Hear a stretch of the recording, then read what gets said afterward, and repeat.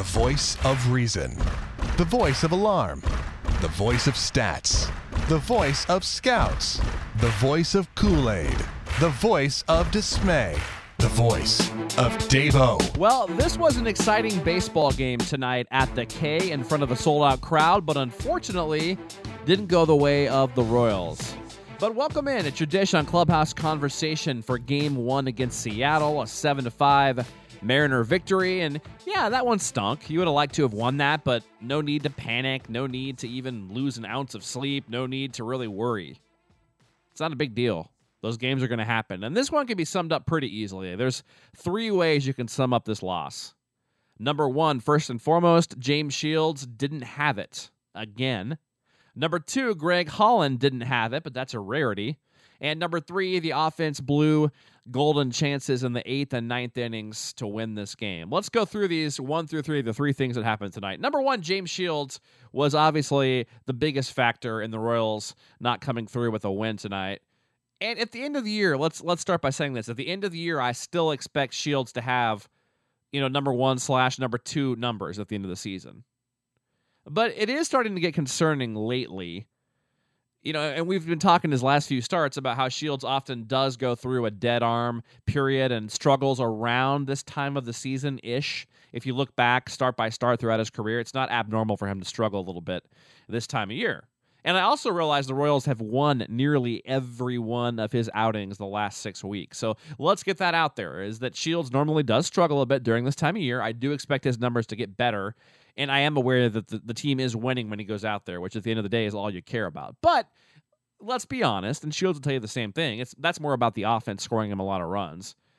A lot more than that it is him pitching that well. He's had a couple of good outings sprinkled in there, and these are by James Shields standards too. We're holding James Shields to a different level here. If you look at his numbers for the year, they're still pretty good, but I'm holding James Shields to a number one level because that's who the Royals believe he is. That's what the numbers would tell you he is throughout his career. They gave up a lot to get him, and he is pitching for a big contract this winter, and the Royals frankly need him to be that guy. So we're holding him to high standards here. But now Shields for the year sitting okay win-loss wise, obviously 8-3. Although you and I both know that's one of the most overrated stats in baseball is a pitcher's win-loss record. But the ERA, and looking, and at the stats a little bit more, they aren't James Shields-like. They aren't what you expect and what you need from him. He's got a 3.70 ERA after this game with fairly disappointing strikeout numbers. He was striking out a pretty good amount of hitters his first 5 to 8 starts of this year, but they've really kind of gone down to where he's getting an average of about 4 or 5 a start over the last 8 to 10 starts. And we've mentioned it before, the big games, quote unquote, where he's supposed to thrive. Since coming over, we mentioned the batters. Detroit has battered him outside of opening day this year. Pretty much every start, it seems like. Going back to last year, we talked about his last starts last year against Detroit, the Sunday afternoon game earlier this year against Detroit. Actually, that was a Friday night game. Vargas was a Sunday game. But the Friday game against Detroit earlier this year in front of the big crowd. And in games in front of big crowds, it seems like he's been struggling. In games with the Royals in the middle of a losing streak. I'm just saying overall, James Shields has not been what the Royals need him to be. And I think he'll get a lot better as the season does finish. I'm assuming he'd tell you the exact same thing, that he needs to do better. His teammates have picked him up, which is true, and I do believe Shields will finish out this year strong. But at the moment, he's pitching like a number 2 on a decent Major League team or a number 3 on a really good team. At this moment, that's how James Shields is pitching. He's not somebody you fear if you're the opposition. And while you do feel good every time he pitches as a Royals fan, you aren't sure he's going to win. I mean, I feel more confident right now with pretty much everybody else in that rotation going right now, which is also a big compliment to them because, 1 through 5, all 5 Royal starters have ERAs in the 3s or below right now, which is fantastic. So tonight for Shields, give him credit. He did give some innings to the Royals, 7 innings, but he gave up 5 runs in front of a sold-out crowd. You're coming home. You really want to set the tone for this homestand with, Iwakuma is your opponent. You can't give up too many runs, first of all, although the Royals did do a good job against him. We'll talk about that later. But you look ahead in this homestand, you've got Greinke and Kershaw and on, and Dan Herron, and looking forward to the Angels, some of those good arms they have. I mean, you're facing a lot of stud pitchers. This homestand, your goal is 5-4, so you really wanted to get this game tonight, and you were hoping Shields could really set the tone tonight. Didn't happen. Got behind 5-0. We'll talk more about how the offense deserves a lot of credit later. But my point in all this, my summary of James Shields is as follows. James Shields has been good this year, but I will call him disappointing based on what he is supposed to be for the Royals, which is a number one and a stopper and an ace, which he has not been this year, and there's really no denying that. The stats tell you the same thing.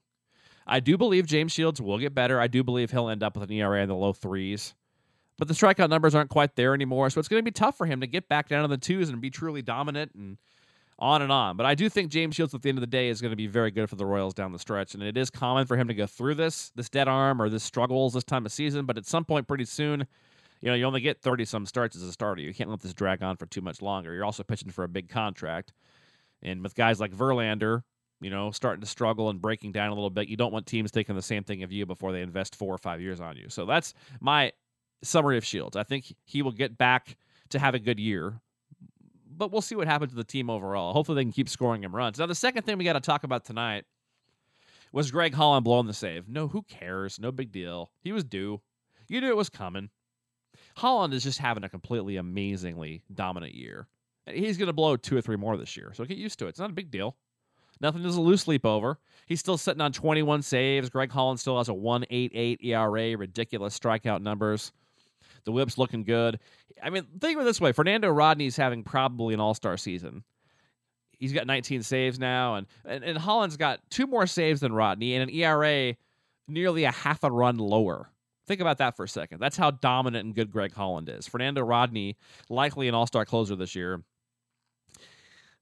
On the all-star team, I shouldn't say he's an all-star closer, but an all-star this year. And Holland sitting nearly a half a run lower with more saves with ERA. I mean, that just tells you how good Greg Holland has been. So, I mean, it's just whatever. You just shake this loss off. I'm just telling you, this is a well-pitched game, a well-played game, I should say. It's a well-played game. James Shields didn't have it tonight. That's pretty easy to just say, move on. He's going to get better. This is pretty common. We'll still trust him. Same with Holland. Number 3, the reason this game doesn't bother me that much and it's easy to move on from is the offense did blow some chances in the 8th and 9th to win this game, no doubt, especially that 8th inning when you had the bases loaded up with 1 out and you couldn't get that run in from third. I mean, but give them credit, guys. They scored 5 runs tonight with Iwakuma starting the game. They, plus the Heat of Kansas City, got out Iwakuma after 5+ innings. They hit him to the tune of 5 runs on 9 hits.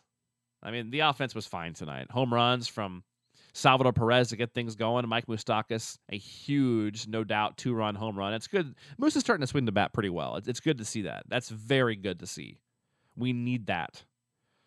So, overall, I mean, the offense, like we said, they scored 5 runs. Yeah, they could have maybe gotten 7 or 8 runs, maybe more than that. They had a couple more big hits with guys on base in the 8th and 9th, but you can't expect them to come through every time.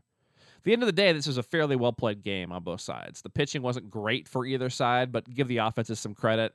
It was an exciting baseball game. It was a good night for baseball at the K. It does stink that the Royals continue to drop games almost like clockwork when they have 30,000 plus out there. That does suck. But it happens, guys. We're fine. We're fine. Now, let's talk a little bit about Twitter and, some of the call-in shows and all that fun stuff. I mean, I realize when you start winning games, a lot of people start jumping on who aren't really diehard fans of the Royals, and they kind of have that NFL or college basketball or college football mantra of every game is so important and means the end of the world, and it's got to be somebody's fault. It's baseball. There's not always somebody at fault. I mean, like you could say James Shields was at fault tonight, but it happens. It's part of the game. Greg Holland, it happens. It's part of the game. The offense not getting a hit. It's part of the game. It's really nobody's fault tonight, especially not Ned Yost. These people that keep blaming Ned Yost need to get a grip. It's getting old. And let's talk one more thing about it. I mean, you read the studies about how a bad manager, they really can't even prove this, and I'll tell you why I don't think they can. They might say a bad manager loses you 3 games a year. The worst manager in the league might lose you 3 more than the best one. But how do you really even know that? Because let's think back to this winning streak. How about all the times where Ned Yost didn't bunt where he normally does and they have big innings? He gets no credit for that. Had he bunted and we still won the game or lost the game by 1 but scored runs in those innings, you can't really say he cost us the game. But as it turns out, it would have cost us the game because we had big offensive innings. My point being, for every time you think Ned Yost made a bad decision that might have contributed to a loss, there's so many games where he made the right decision, a hit and run that put runners at first and third, going to the right bullpen guy over a guy who wouldn't have had it that night. There's just no way to quantify that. All the games they win, he should be getting some credit for some of these moves he makes. If you're going to give him, I mean, you just don't know. You have no idea what the option, the other thing would have been in wins. That he make it, not hit and run one game, or had he bunted here instead of not doing it there, and blah, blah, blah. You have no idea.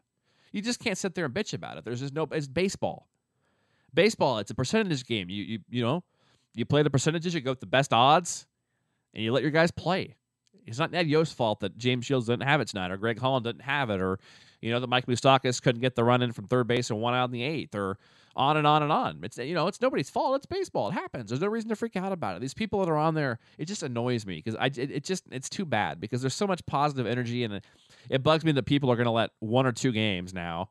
Like, it's almost like now they forget about the 10-game winning streak and the fun we're having and how, if you're going to celebrate being a half game in first place coming into the day where you're, by your fingernails holding on to first place, then surely why does it matter if you're a half game back? It's essentially the same thing with 90-plus games to go. Like, if you're going to celebrate being in first by a half place, but you're going to be depressed if you're in second by a half game, like, what's the difference, really?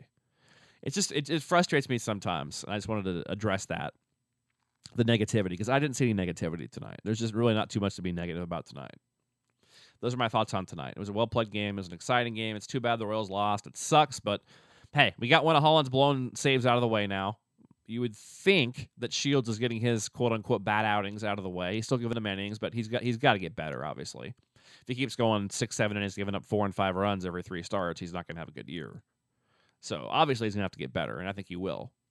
These things have a way of ironing themselves out and evening themselves out. There was good things tonight. The offense hit Iwakuma. God, I can't say his name. It's late. I had a beard, too. Mike Moustakas is hitting home runs, hitting for extra bases. That's positive. Billy Butler's hitting the ball hard. That's positive. Alex Gorin's having a career year. Salvi, another jack tonight. Escobar, on and on. There's so much positive going on that there's no reason. One other thing I want to address tonight, by the way, before we preview tomorrow and Sunday, is they have got to get another position player up here. That bench, Oki might need to go on the DL. He looks bad right now. He at least needs a few days off. They need another outfielder / infielder. I don't know if you go back to Paredes for a while just because he can play both infield and outfield, but they've got to get another player off that bench before tomorrow. I'd be shocked if they don't activate somebody before tomorrow at 110. The way Aoki looked and how they were kind of hampered there towards the end. People are bitching about Billy Butler, by the way, on Twitter. Oh, why did they not pinch run for him when he got to second? And, and now it cost us his bat in the ninth. Well, you wanted him to take him out in the eighth, but now you're upset that Ned did take him out because he's not hitting. You can't have it both ways, people. And I think, Ned, my point in bringing that up again after saying I was done with tonight is the fact that with a deeper bench, I think Ned would have pinch run for him sooner in that inning is my point in saying that. That's why I say they need to make a move before tomorrow's game. So I think they will probably. I think it's obvious how Oki needs some days off or maybe even a DL stint. Wouldn't shock me to see Danny Valencia actually activated. Although you'd like somebody maybe that could play a little bit of outfield since if Aoki is not available, you don't have an outfielder really. Unless you're going to put Michael Marriott out there. And I know he's their emergency left fielder. So it wouldn't shock me if you see Valencia come up or Paredes, somebody that can play both. But let's talk about tomorrow and Sunday. Royals need to win these 2 games. They need to win a minimum of 4 games in this homestand. 5 is what you want, but 4 is the minimum.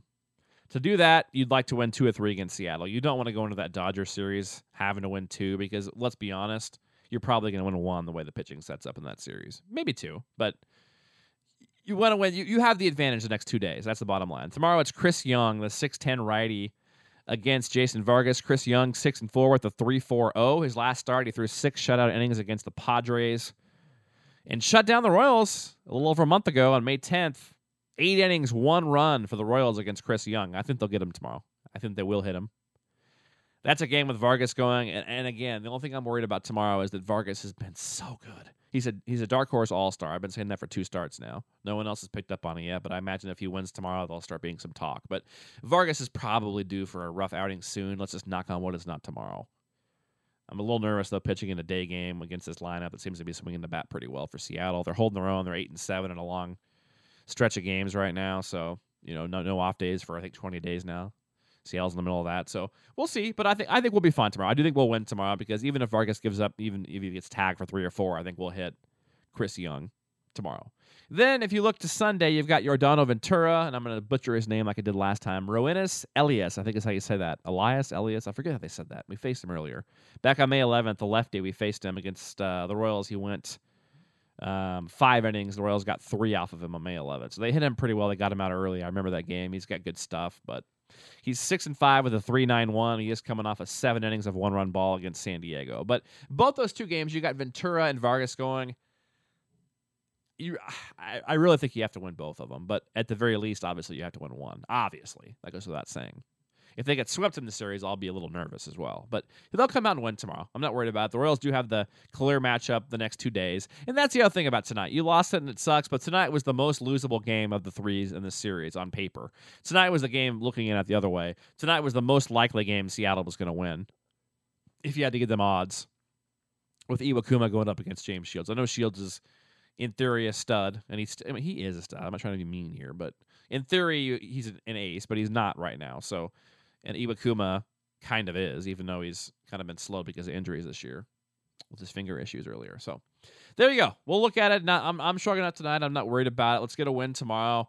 2 winnable games for the Royals. We'll have post-game thoughts here on Clubhouse Conversation tomorrow. One last thing. Hope you're able to download some of the great interviews we continue to do on the site. You can stream them here on clubhouseconversation.com. I'm aware that most people don't have time to sit around for 30 minutes and listen to interviews, so download them. You can do it through iTunes. You can subscribe to us on iTunes. You can download them through the site. Just take them with you on your smartphone, your tablet, your device. Take them with you. Listen if you're traveling, if you're driving in the car, if you're chilling at work or studying at school, whatever you do. Interviews go with you. They're pretty good. There's one with Joey Gathright up where he talks about his struggle with alcoholism and, finding Jesus and kind of turning his life around. It's pretty good stuff. We've had some recent ones this week with current guys like Buddy Bauman, Logan Moon. So check them out. Lots of great interviews coming up. We appreciate you listening and telling a friend about Clubhouse Conversation. You have a good night. We'll talk to you tomorrow.